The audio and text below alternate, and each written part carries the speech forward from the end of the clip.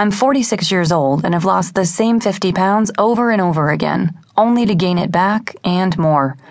At the beginning of the year, my cholesterol was so high I was sure I'd need to go on medication.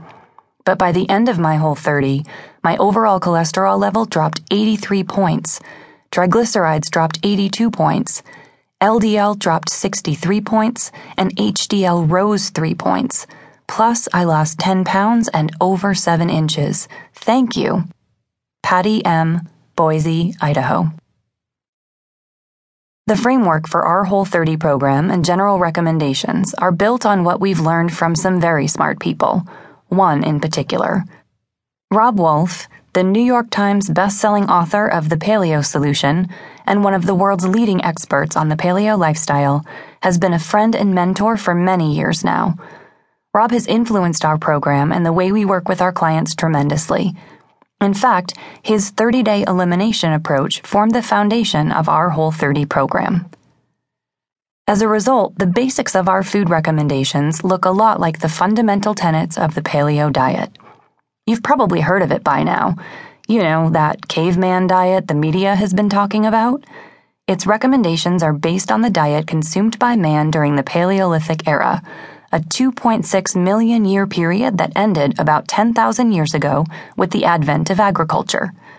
The theory is that we are genetically adapted to the diet of our Paleolithic ancestors, and that genetic disposition hasn't changed much in the last 10,000 years, which means we are not genetically suited to our modern, industrially produced, agriculture-based diet. Paleo diet advocates believe that the healthiest diet for people today should resemble the diets of our hunter-gatherer ancestors. Paleo demystified. Before we go any further, let's debunk some myths about the paleo diet. First, it's not about recreating the existence of cavemen. No one wants you to go without electricity, hot showers, or your beloved iPhone. And yes, cavemen didn't always have a long lifespan, but that's not because of their food choices. It was more likely the lack of antibiotics, the abundance of predators, and harsh living conditions. Second, it's not a carnivorous diet. The moderate amount of high-quality meat is balanced with tons of plant matter, vegetables, and fruit. Third, the fat you eat as a part of a paleo diet will not clog your arteries, because fat all by itself is not the culprit in that scenario. Really, more on that later. Finally, the diet is not carb-phobic, it's 100% sustainable from day one, and it's really not that radical, unless you consider eating nutrient-dense, unprocessed food radical, which, in today's microwave dinner, fast food, low-fat era, might very well be the case. Now, we agree that foods advocated by the paleo diet are the healthiest choices in today's modern age. The research and experience of folks like Dr. Lauren Cordain and Rob Wolf heavily influenced our own experimentation, and the results we achieved after eating this way were hard to ignore. But please hear us clearly on this one subject.